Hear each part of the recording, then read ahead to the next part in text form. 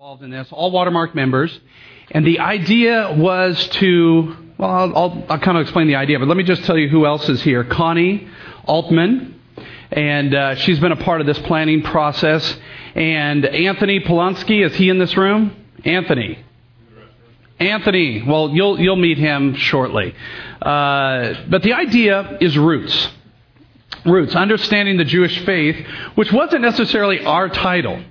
But I think that God's hand was in it. In fact, no, I know God's hand is in it. And the reason why is understanding the Jewish faith. There's Anthony Polonsky, right back there. Raise your hand, Anthony. So you'll hear from him. And but understanding the Jewish faith.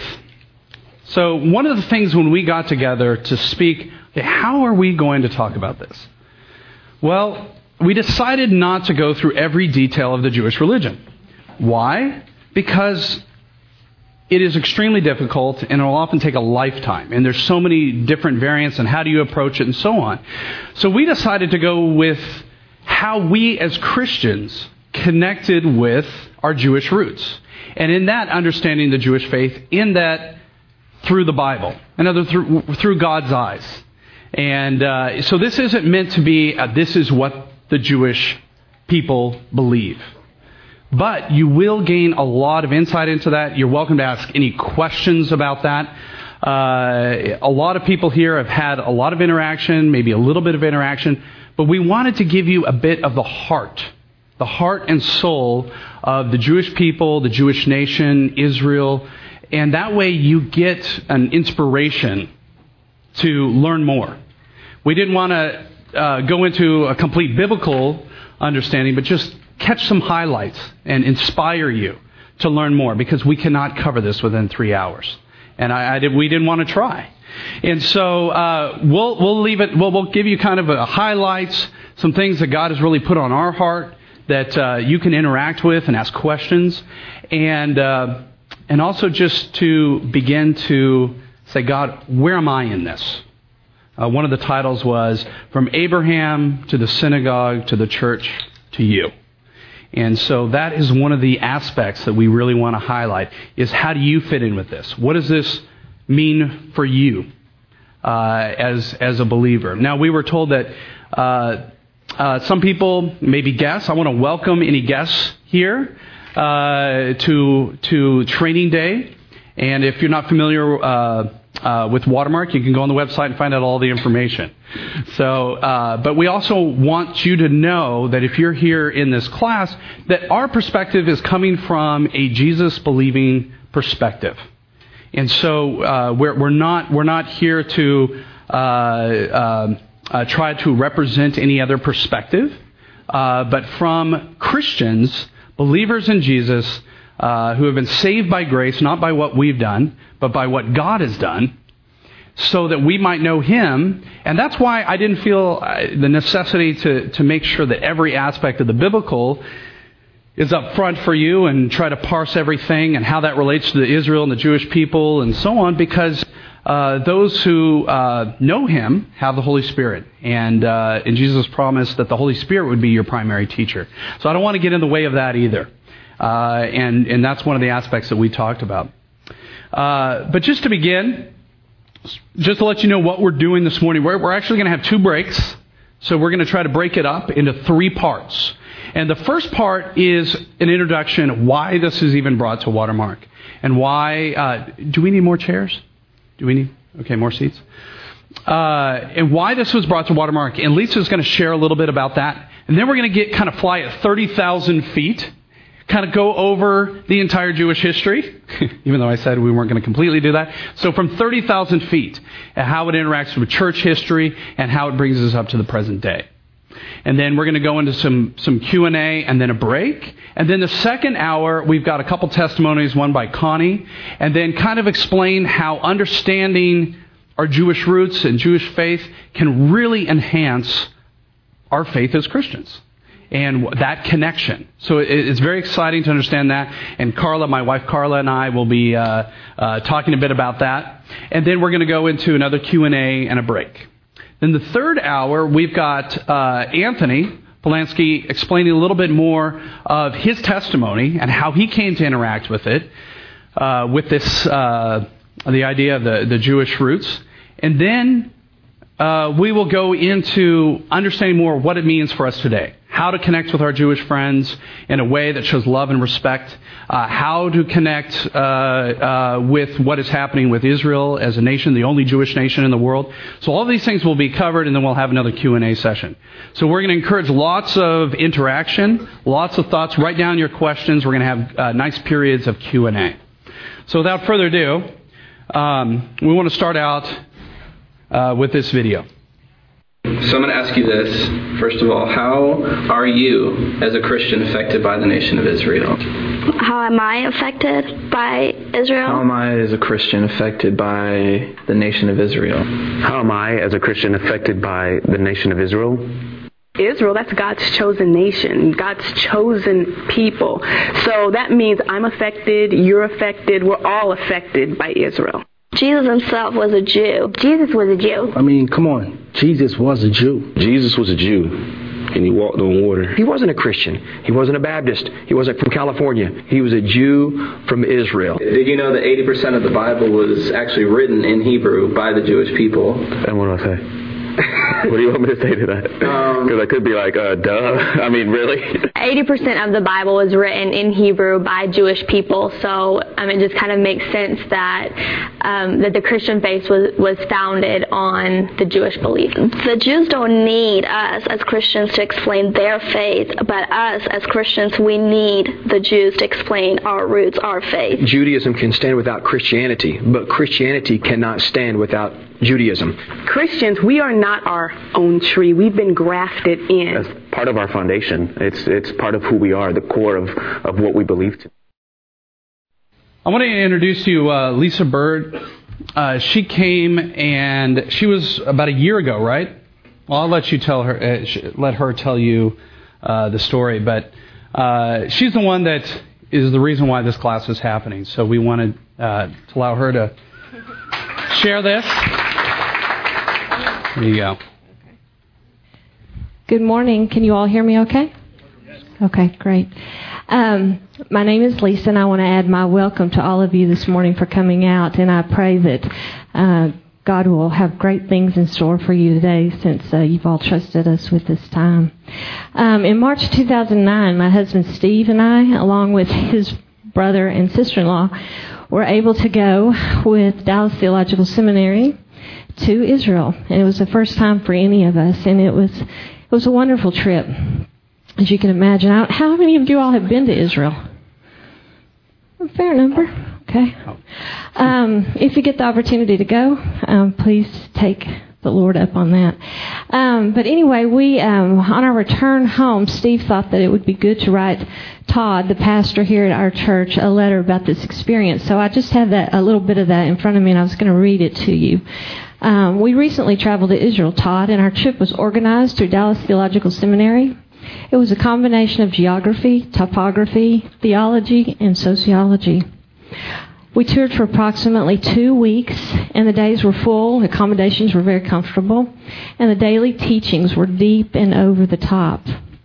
This tour not only enriched our understanding of Scripture, but it made us see and feel the living presence of our Lord and Savior. We could see His continued grace toward His chosen people and His blessings to the very special land of Israel. We were both touched by a strong desire to love on the nation and their Arab friends. We both remarked how ideally suited you, Todd, and Watermark would be for conducting such a visit. So I think at that point in time, the reason I'm reading this is I think that's where what we're doing here today was conceived. So for me, it's kind of a birth of what God put in my heart and His heart that day. We also believe that anyone on such a trip would be truly blessed, and that with the energy and Watermark, a ministry benefiting the Jewish people would surely evolve. We are both ready and willing to help facilitate any of this if there's an interest within our church. And I think most of you, if you're very far down your walk with the Lord, would agree with this. We also wrote, humbly we submit to you and the elders that we believe there are crucial periods in God's plan throughout history where people, singularly or in plural, are called to assist in the forward surge of God's revelation to His creation. We want to be present and accounted for as willing workmen, ready for the task as the veil is lifted from the hearts and minds of God's chosen people. So the particular day that the Lord impressed on me that He was speaking to me was our last day in Jerusalem. We'd made our tour up from the south to Jerusalem. We'd been there about, I think this was our 4th day. And it was a really bright, rain-washed day. You know how those days get clear, the sky's blue, and the Jerusalem stone is really white, and the sun was just reflecting. And I got on the bus that day, and I just said, Lord, let me see this city through your eyes today. And that prayer was faithful, because I felt just a heaviness had come upon me, and I really thought, and many women could probably relate to this, but I really thought I might just be getting in a bad mood or something. I couldn't really figure out what was going on, but the tour progressed from Gethsemane. I mean, it was a heavy day of teaching, but it progressed from Gethsemane and ended up before lunch in Caiaphas' court, where Jesus was the night of his arrest. And many of the places that you walk in the Holy Land, they'll say, you're going to walk where Jesus walked, but you might walk, 25 feet above where he walked, or you might walk below where he walked. But this particular place in Caiaphas' court, we were actually on the very stones where they believed Jesus was that night. And the group, gradually transitioned into lunch and all the chatter and motion that goes along with that. And I just couldn't get it. I just was like, I almost got to where I couldn't breathe. I don't know if Mary and Jimmy can remember that or not, but I got to where I just couldn't breathe. And Steve's like, what is wrong with you? And I said, well, I feel like I need to get somewhere high. And so he took me out of the streets of the quarter, and we went upstairs to the quarter cafe, and then they have like a second level. And before I could get there, I was weeping like uncontrollably. Is that slide up? Do you have that? I was just weeping uncontrollably, and I couldn't still, my head and my hands. I mean, it was just a heaviness. And a couple of verses came to me as I looked out across to my left, and I could see the whole Mount of Olives out across. And it was just like, I said, I'm seeing it through your eyes, aren't I, Lord? And one of the verses that came to me was, "Oh, Jerusalem, Jerusalem, the city that kills the prophets and stones those who are sent to it. How often I would have gathered your children together as a hen gathers her brood under her wing, but you would not." And it goes on. And another verse that came to me that day was in Luke 19:41 and 42. It says, "As Jesus approached Jerusalem and saw the city, he wept over it and said, 'If you, even you, had only known on this day what would bring you peace, but now it's hidden from your eyes.'" And I realized the horrible sorrow that the Lord Jesus must have felt. And he'd come to these people that he created, and that he had planned to be, have them be the light to the nations, and they had totally rejected him. I shared this experience a little bit later with Todd. I don't know why. I mean, he probably got 4 emails over the course of a couple of years from me. But he was very gracious. And I told him about the trip. And I said, I don't know why I have such a desire to learn more about Jewish history, about the church history and relation. But there's something God's got planned. And I'm going to just be a faithful witness and march along. Well, because of that email, I think, he began to send any emails that he got from anybody that even mentioned the word Israel. And you're just like, I'm going to send this on to Lisa. And so it was kind of interesting. But people would hear a sermon he might give, and they'd say, well, I wish we could have connected the dots more. Or, think about Watermark. We're sitting here in the highest density of Jewish people in Dallas. What are we doing, to reach out and create friendship with, just things like that. So over time, this is how the core group of Anthony, Connie, Andrew, and Carla, myself, another person that I met during the time that I was going through all this was Chris Katulka. He's a young man from Dallas Theological Seminary. And he helped me when Todd says, why don't you work on a ministry plan? Why don't you direct some of this energy? And so Chris kind of came alongside me, and we presented the plan to the elders here, which is probably in some archive or something like that. But the first deal was training day class. So, but anyway, Chris said, I said, what should really be our prayer? And he said, well, our prayer should be that your pastor Todd goes to Israel. So we started praying, Todd, go to Israel. Todd, go to Israel.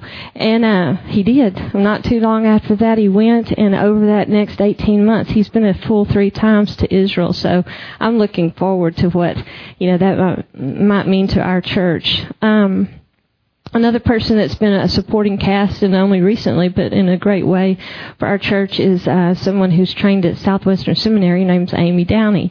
And she and Chris both, he through DTS and she through, her learning at Southwestern, they both have a heart for the Jewish people that is just unbelievable. So they've undergirded us as we've moved along in this process. So all this is just to say, so what have I done? What did I do when I came home? I thought that I would share that with you. I first had to ask, am I just learning for learning's sake? Sometimes you get interested in something, you just learn for that, and you don't really have a good reason. But I believe that the Lord was wanting me to become equipped so that I could share the salvation of Jesus back to the Jews. So how have I done that? It's not something that you don't find it just real easily. It's not like a class that's usually given or whatever. So first thing I did was go back and review the covenants of God with Israel. In fact, Connie and I are doing a women's Bible study with Amy right now on that. There's some online coursework that can be done. There's something called the Institute of Jewish Studies. I looked at Jewish history. I didn't even know really what most Jews know about how the interface happened with the church. And so I looked at that, and we'll learn a little bit more about that with Andrew in a few minutes. I looked at the prophecies, how what was written in the Old Testament came true in the New Testament. I keep an eye on current events and how they affect Israel today. And I look at Jewish history, because whether we think about the Holocaust often or not, that is first and foremost in the minds of most Jewish people, and it affects how they relate to the church. Anyway, what I routinely do with the Passion, like on a daily basis, what's like any of us on our spiritual journeys, I incorporate prayer, Bible study, and being associated with a community of like-minded believers. I pray specifically for Israel. In Psalms 122, it says that we should pray for the peace of Jerusalem, which is essentially praying for Christ's return. That's the only time there's going to be peace. And it says in 2 Timothy that those who pray for my return, they will be blessed. So there's a good part of that too. And then I meet and learn from people that are further down this path, like Chris and Amy and Andrew, who have studied the Jewish history, just everything Jewish since they were small children and through college and into their postgraduate. And then I study the Scriptures so that, like all of us are asked to do, that we'll be prepared in season and out of season, that we'll be prepared to give an answer for the hope that's within us, and that hopefully, as in Romans 11:11 says, that God will use me and us to make the Jewish people envious of the grace that He has offered. And in closing, thank you all so much for your attention. In closing, I just want to say that alongside the Apostle Paul, I would like to offer my prayer that, brethren, it is my great desire and prayer to God for the Israelites that they might be saved.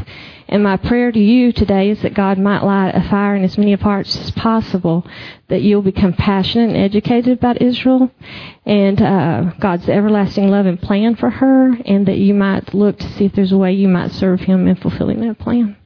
Thank you very much. Thank you, Lisa. We just thought it was really important to kind of highlight, okay, why is this here? Why is this at this church? And one of the aspects that, because Todd is teaching, our pastor here at Watermark, Todd Wagner, is teaching on the book of John. And one of the aspects of the book of John that he's going through is when he spoke to the Samaritan woman.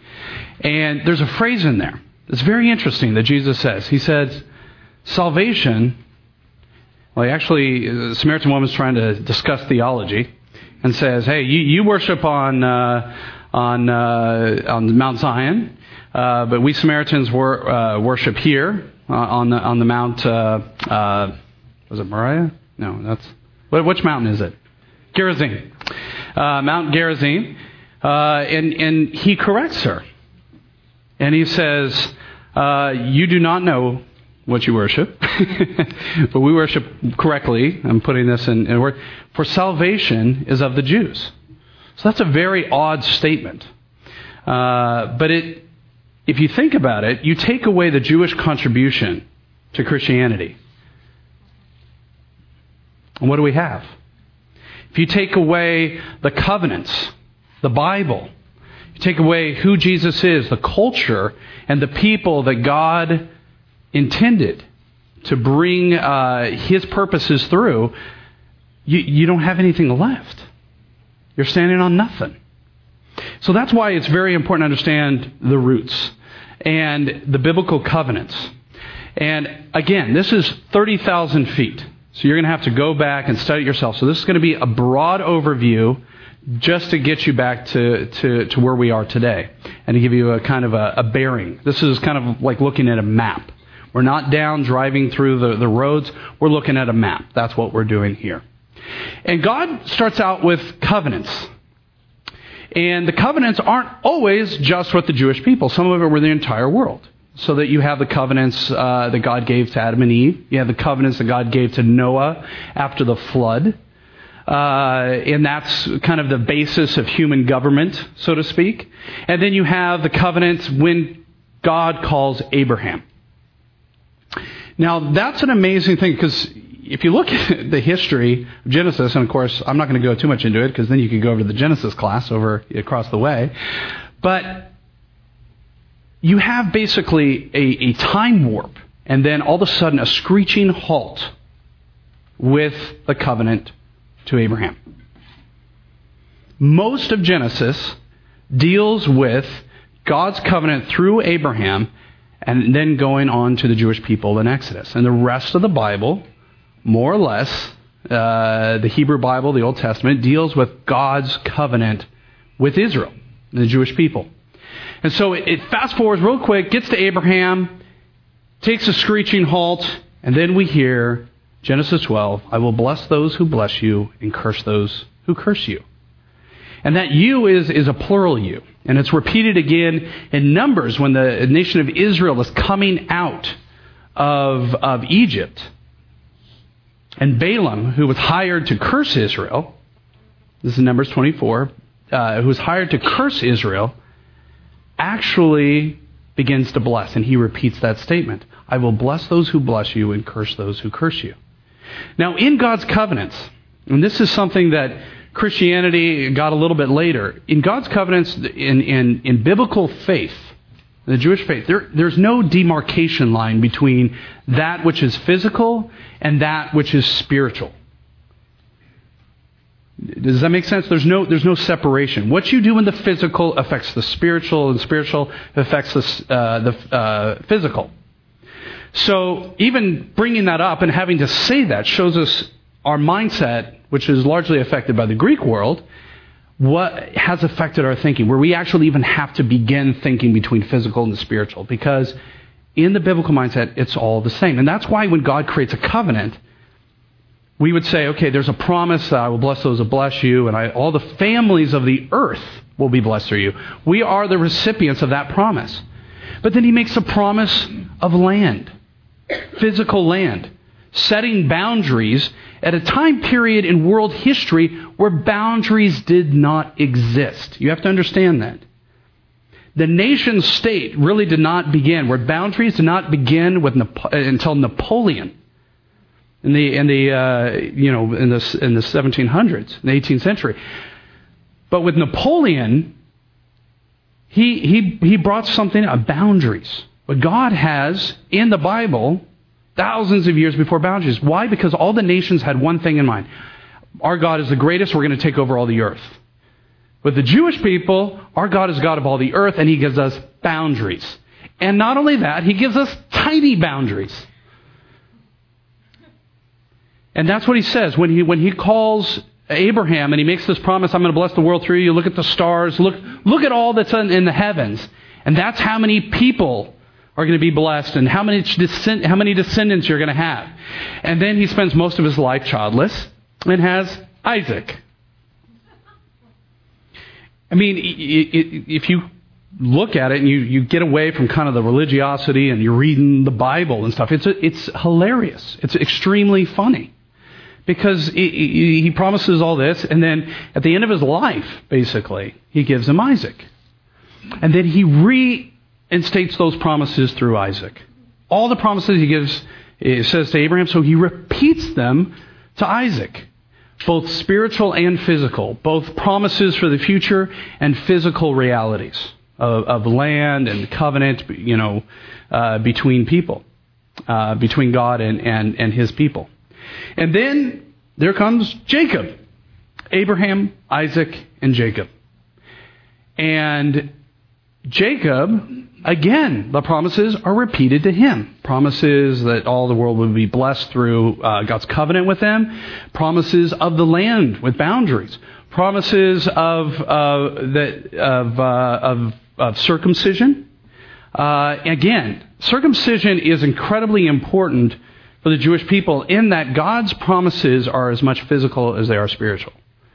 And we're not going to get into the whole circumcision debate. Don't worry. It's not always fun to talk about either. But that's an important aspect to know is that God cares covenant and it cuts through everything.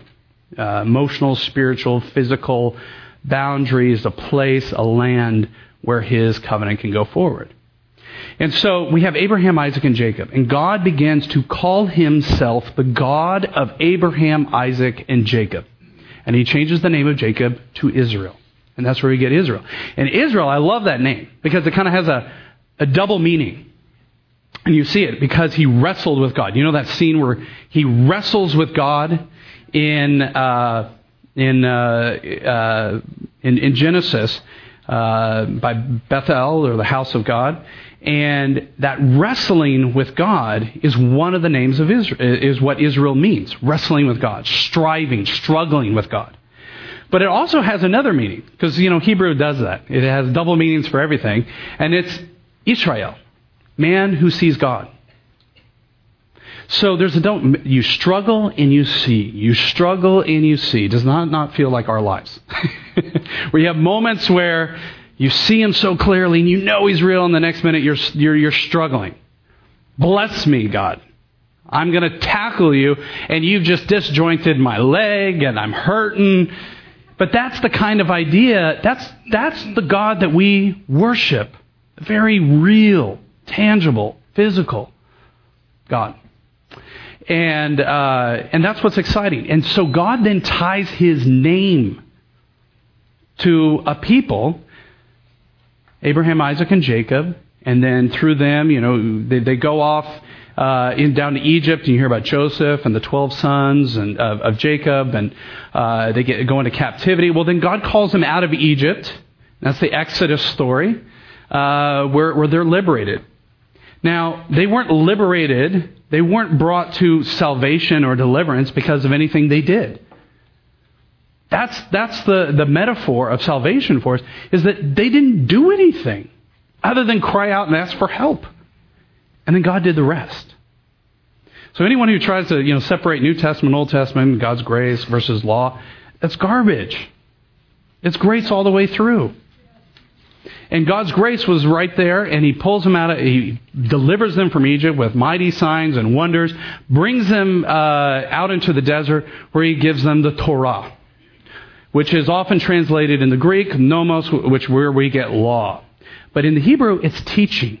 It's the idea of someone interacting one-on-one, teaching. That relationship idea is there. In fact, the children of Israel heard that from the mountain.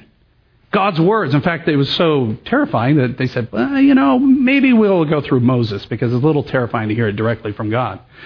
But that's the God that was of Israel that was right there with him.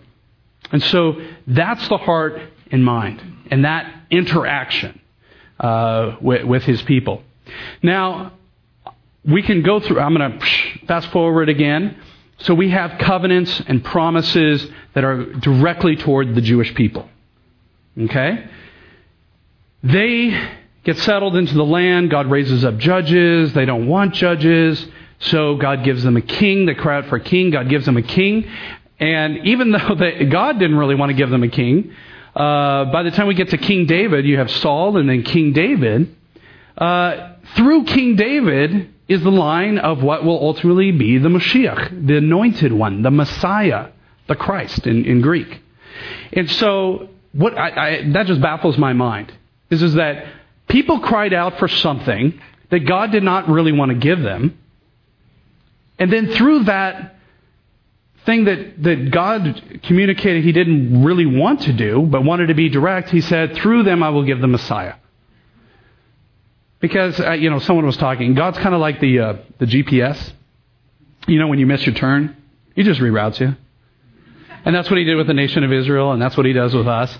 And that's one of the titles of this class is that, all of this to you. Israel's story is our story. It's each one of our story. We can't sit there and go, oh, the Jewish people did this, and they did this, and Israel did this, and they missed it. Well, I would never do that. Well, guess what? We do it daily. The history of Israel is in our lives daily, of not listening to God, turning to other things, and so on and so forth. So before you get, high and mighty, look at Israel and the Jewish people, that's one of the aspects that we have to, wait a minute, humble ourselves and get back to. So going fast forward, again, to the Second Temple period. Now what happens? They're taken off in Babylonian captivity. They are brought back. And you have the book of Ezra and Nehemiah, where they're reestablishing what the Jewish people will be. And in our Bibles, in the Old Testament, it just kind of ends there. Well, there's actually some things that happen in between there and when Jesus comes, and one of which is, have you ever heard of Hanukkah? Okay, have you ever heard of Hanukkah?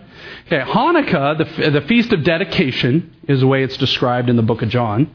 Yes, Jesus celebrated Hanukkah. I don't know about the dreidel. We haven't found a dreidel old enough that actually, says that they were spinning the dreidels then, but that, that's another story. So we have a situation where Israel comes back, but then the Greeks come in. Okay? And the Greeks did something that was called Hellenization.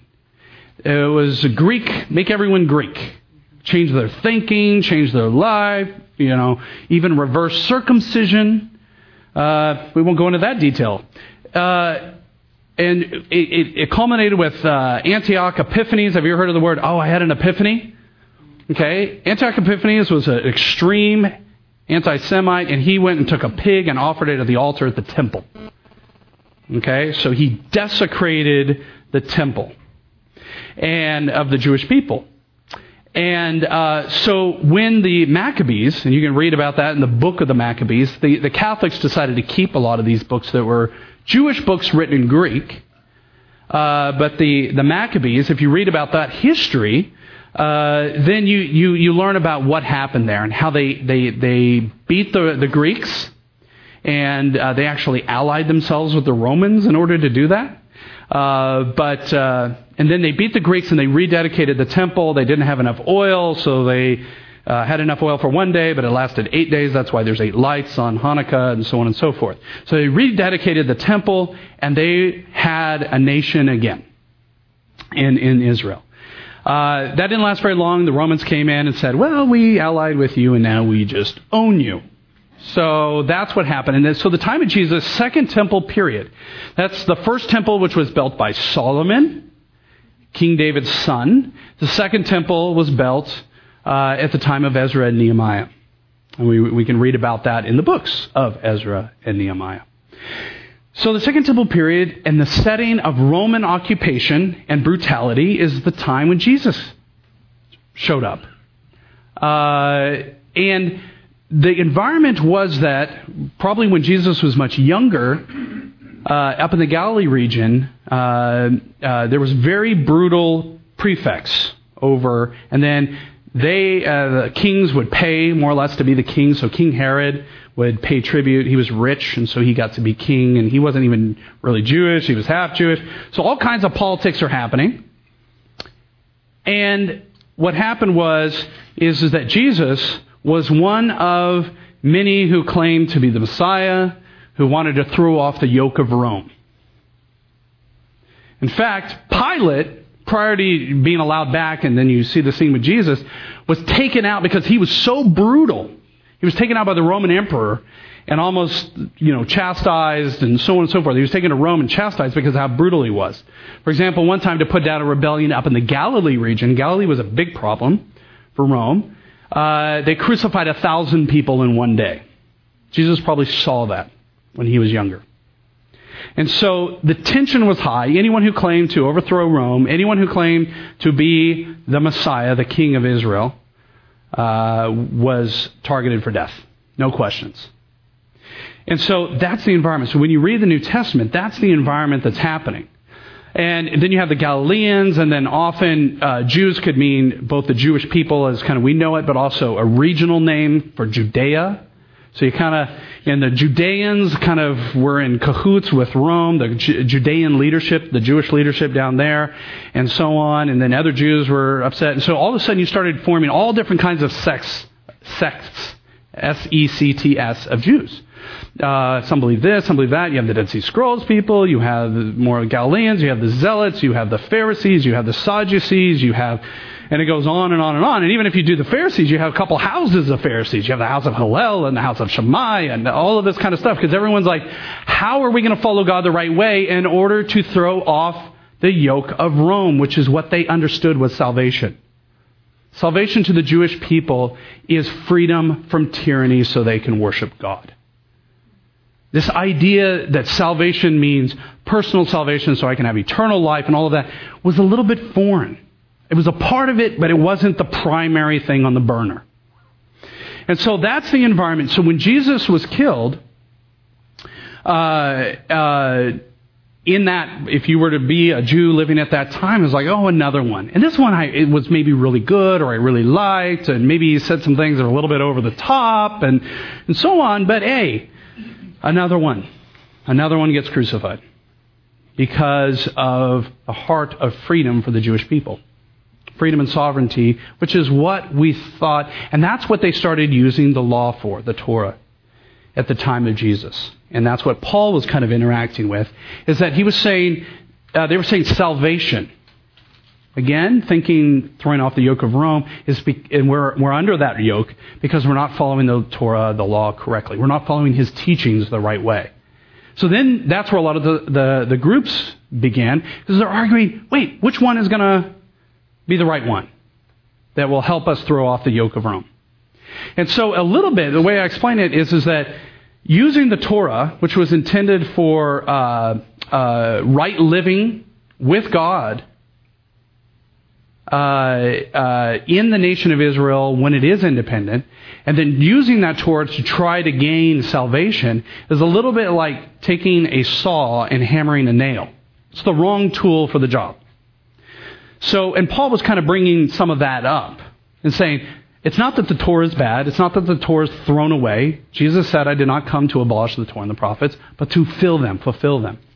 And so, I think I'm spending a little time. My timer is warning me. So we'll get through that. But I wanted to kind of pause there, and that's kind of the environment, and we can come back and ask questions about that. But then afterwards, and this is where we're going to kind of fast forward, Jesus died. He has followers, Jewish people, who were following him as the anointed one, the Messiah, the Moshiach. Following him then began what is known as the church, the community, the ecclesia in Greek, or which is also from, or both are pulled from the same word in the Greek, both synagogue and ecclesia and so on. It means community, God's community. Okay?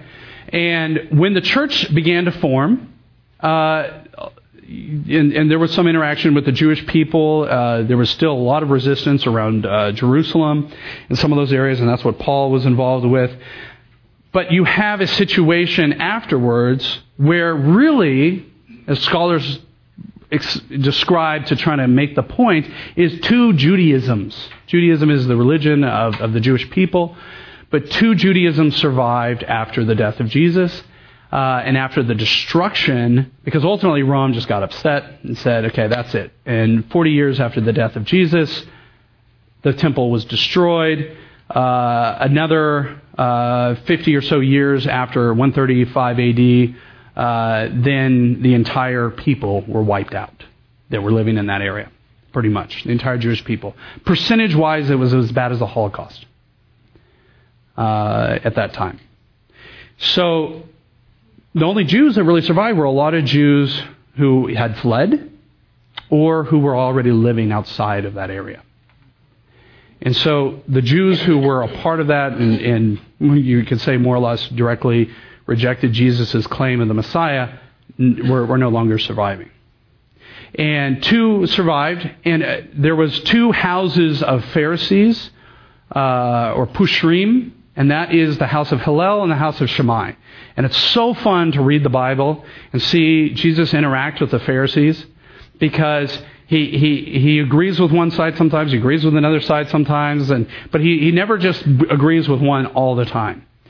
Just an example, on marriage, he agreed with the more strict version, which is the house of Shammai, and most of the time he agreed with the house of Hillel. Anyway, that's just the idea that there was a variance in there, and mostly the majority of the Jews in Israel were house of Shammai, which are very strict, and the house of Hillel were outside of Israel. After that, the house of Hillel was the majority. So Jewish people, through the Pharisaic idea, through Hillel, survived and became what is now known as Rabbinic Judaism, which is Judaism. Then we have Christianity, which also came from that Jewish faith, that Jewish root. So that's why they often say there's two Judaisms that survive. One is Christianity, which welcomed in the Gentiles, and the other ones went in a different direction. So that's just kind of give you a quick. But then the majority of the Christians, or those who believed in Jesus, became Gentiles. And you even see a hint of it in Rome, where the Gentiles became arrogant and started saying, well, what's wrong with the Jews that they don't believe, and so on and so forth. And they became arrogant. And Romans 9 through 11, I know we read Romans often through the lens of our personal salvation and instruction, but if you read Romans 9 through 11, so important to see how Paul deals with the arrogance of the Gentiles over the Jewish people, even the ones that don't believe yet. And that's why when you read, it's like the church or the Gentiles, Israel, and so on and so forth. And that's a class in and of itself that I think would be fantastic to teach. So you have church history coming out of that, and what ended up happening is a lot of the church fathers started making statements about Israel and the Jewish people, that God has rejected them, He no longer wants them. In fact, all the blessings now come to the Christians and those who follow, and all the curses go to the Jewish people. So they kind of pick and choose there, say, we get the blessings, they get the curses, and so on. And that scenario kind of set up what can be known as supersessionism or replacement theology. In other words, God's covenants and everything with the Jews done, and it's now only through the church. Where I would say a biblical understanding is God doesn't cancel covenants. He doesn't make mistakes. He's not a human that He should lie. But they build on one another. They bring out a fuller picture from one another. They don't cancel each other. And so all the covenants and promises towards the Jewish people are still alive and intact, but we have something else. We have a branch being grafted in, a wild olive branch, as Paul says. And you can do that. You can't kill an olive tree. You can just throw branches in there and they'll just grow. You could cut off a branch and throw it on the ground and it'll grow. In fact, that's why it's the symbol of the nation of Israel is that no matter what you try to do to it, it always survives, because that's God's promise and God's covenant. And so you have that situation, but a lot of church fathers were making statements against the Jewish people in Israel and against those covenants that God made with them. And this is a video that will highlight that and bring us right up to the present. So, you will arise and have compassion on Zion, for it is time to show favor to her. The appointed time has come. The nations, and gather the exiles of Israel. He will assemble the exiles of Judah from the four quarters of the earth.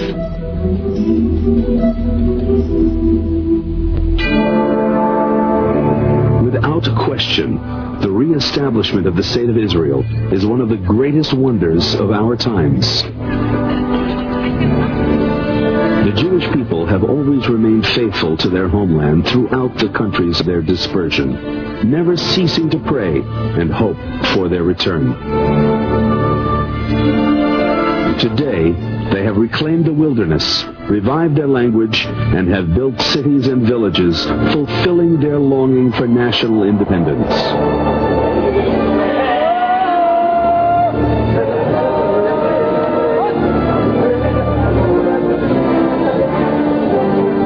Still, though, we must not forget that the State of Israel came into being after a long history of suffering and persecution, often at the hands of those proclaiming to be Christians.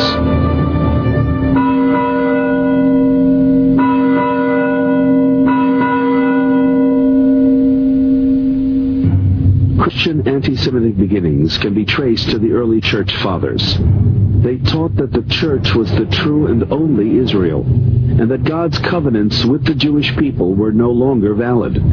This paved the way to 1900 years of cruelty inflicted on the Jewish people in the name of Christianity. The Holy Roman Empire outlawed synagogues and decreed any Jew caught proselytizing would be condemned to burning at the stake. During the Crusader period, the Jews were offered the option between Christian baptism or death.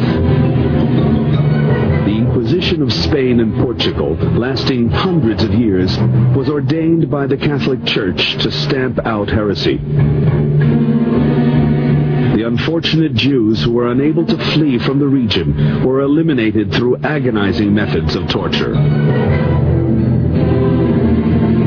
In the 16th century, Martin Luther penned On the Jews and Their Lies, containing some of the most abhorrent and vile language ever written against the Jewish people. His teaching helped to spread and perpetuate hatred and suspicion toward world Jewry. Russia took its place in history by persecuting Jewish people with the pogroms. Jews were attacked by so-called Christian populations, looting villages and murdering the occupants, often with church authorities endorsing the attacks and looking on. Then came the culmination of 1900 years of anti-Semitic teaching in Christian society, the Holocaust. Die Mitternachtsstunde fortgesetzt.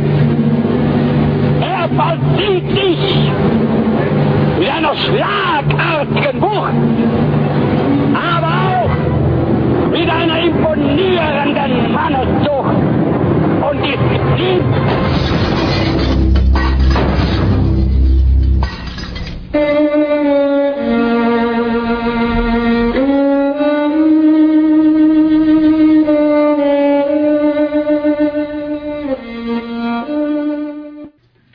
I was 18 years old before I heard a lot about that history of the church. A Catholic priest who wrote on it in the book called The Anguish of the Jews said the pages of Christian history that the Jewish people have memorized have been torn from our history books.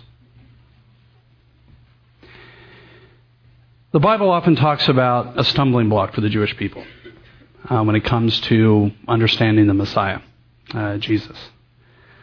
That's because Jesus came in a way that was very hard to understand. And Paul even says a veil was put there. And their rejection means salvation to the Gentiles. I've actually said that to a Jew. You're not believing means I get to, so thank you. But what happened was Christian history put up a wall in front of that stumbling block. Now, do I mean every Christian? Absolutely not. I don't believe for a second that anyone in this room has the heart of Martin Luther, the founder of the Reformation, the Protestant faith, toward the Jewish people, and what he wrote about destroying their homes, setting them away, burning their books, saying the devil has no better friend than the Jew. Horrible anti-Semitic statements that were repeated by Adolf Hitler. Was Adolf Hitler a Christian? I'd say not. If you want to get into his religion, he was probably pagan, resurrecting the ancient Germanic culture and so on. But what was interesting is what little the church did. Now, you have great luminaries that we like to highlight. like Bonhoeffer, like Corrie ten Boom. And we hold on to those and say, well, look, there were Christians, and absolutely. You could say that there was a remnant. But if there was 100 people in this room, there wouldn't be one Christian who would have stood up for the Jewish people. There was 1,000 people in this room.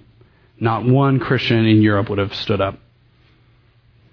About 1 out of every 10,000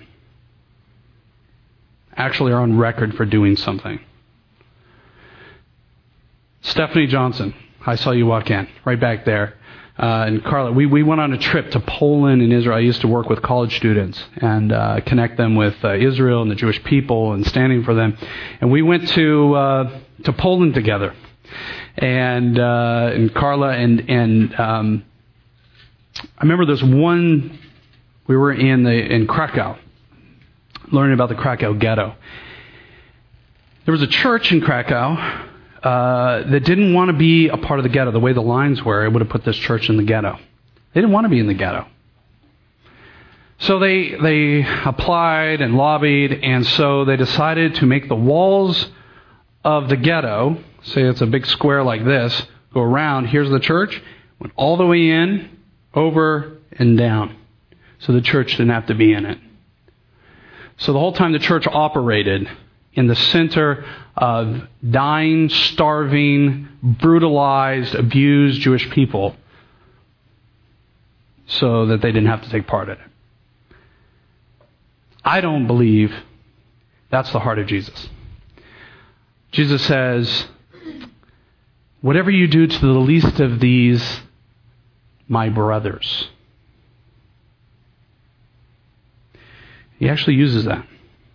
So if you take the first, you talk about interpretation of Scripture, you take the first level and then the overall level. The first level of interpretation is his brothers in the flesh.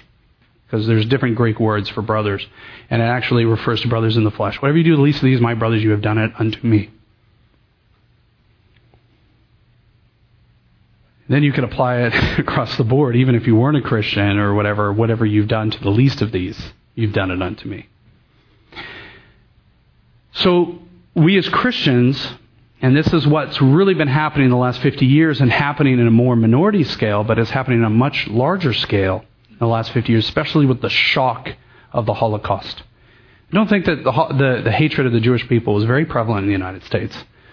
Henry Ford would pass out to all of his people the Protocols of the Learned Elders of Zion, which is an anti-Semitic forgery that Adolf Hitler based his Mein Kampf on, and his hatred of the Jewish people, about how they were going to take over the world. In fact, if you listen to the lies of that all of them say always against the Jewish people, it's the same one that Pharaoh said. They're becoming too numerous. They're threatening our people. There's something wrong with them. We got to get rid of them. Throw their babies in the river. The same lie is the same lie. Satan isn't very creative when it comes to that. So what does that mean for us? I want to go into a break, but this is always a very heavy part to talk about. But I think it's an important part. And this brings up part of what the meaning of repentance is, or teshuvah. Now, do we individually repent for what we've done to the Jewish people? Not really. Well, you might. I don't know where your heart is with the Jewish people toward the family of Jesus in the flesh. Maybe you do have to deal with some of that. Maybe you do have some background and some hatred. Maybe it comes out not in direct ways, but just kind of a blanket statement about Pharisees or blanket statements about the Jewish people or this.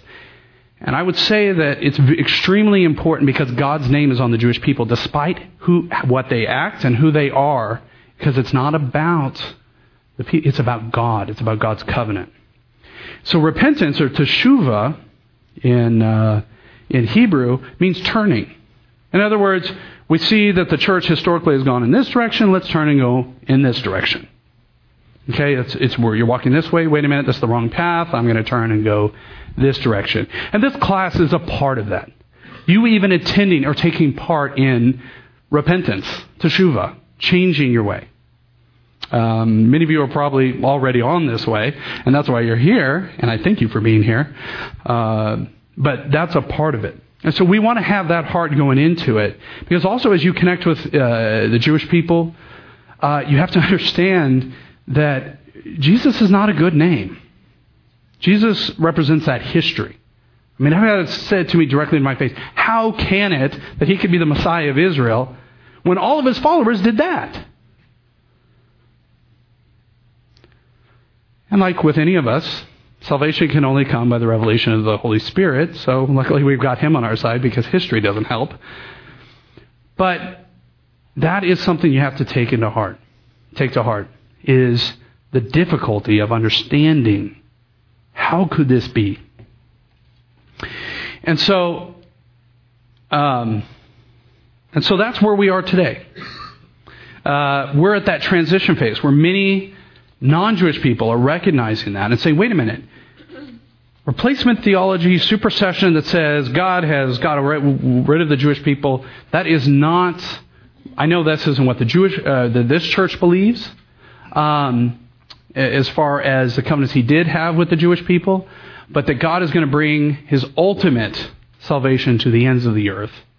And that's another class you could have gone to about heaven or Revelation. So, but I think that's really important. And that's what we kind of want to go to is some of the richness. Because of church history, we've missed a lot of the beautiful color that can be a part of understanding our faith as it relates to the Jewish people. As Christians, what Jesus did when he took the Passover. What happened when he was arguing in a certain way? Everyone's like, they were always against Jesus. Well, if you were a Jew today, you argue that way, the way he is with the Pharisees. I often tell people his time that he spends arguing the Pharisees actually shows more that he's in agreement with them and willing to work with them than he was upset about them. And actually their time in spending with Jesus shows that they recognize him as someone worth arguing with. He didn't argue with the Sadducees. He just dismissed them. He says, you don't know what you're believing. God is the God of Abraham, Isaac, and Jacob, the God of the living, not the dead. You're wrong. Pharisees, he goes back and forth with. In fact, he even told his disciples in Matthew, I think it's 24, Matthew 24, is remember that the Pharisees sit on the seat of Moses. And we're going to talk about that seat of Moses when we go into the next hour. So whatever they tell you to do, do it. But do not, in other words, don't be hypocrites. In other words, don't use the Torah to get out of following God's will. And that's what they were doing. They were using it as their, some of them that he was warning about were using it as their play toy to get out of doing what God wanted. And so some of these aspects we want to go into in the next hour, but I want to give a little bit of time for Q&A. And then I want to go into a quick 10-minute break, kind of give you a breather, walk around and everything else. But we can go to about 5-10 minutes of Q&A. Yes? Matthew 23. Matthew 23, off by one. And there's 4. But is there any other questions about what we covered? Yes, sir. I missed revisit that just real quick. Yes. What happened is that the Pharisees talk about two houses of Pharisees. They were the major houses. That's the house of Shammai, which was started by a guy named Shammai, and the house of Hillel, which was started by a guy named Hillel. Both of them were contemporaries or just before the time before Jesus, and they were Pharisees who said this was the way to follow the Torah, or this is the teaching, here's some wise sayings, and so on. Now, Shammai had very strict interpretations. In other words, if your cow fell into a hole on the Sabbath, you don't get them out. It's actually written in the Jewish traditions and the writings. Hillel would say, well, okay, life is more important, so let's get them out. If you're starving on the Sabbath, eat even if you're breaking the Sabbath, because better to live and enjoy and observe many Sabbaths rather than die and not have any more Sabbaths. Shammai was like, no, we don't want to do that. We want to. He took it more strict. So it's very fun for a scholar looking at teachings of Jesus and the Pharisees and so on.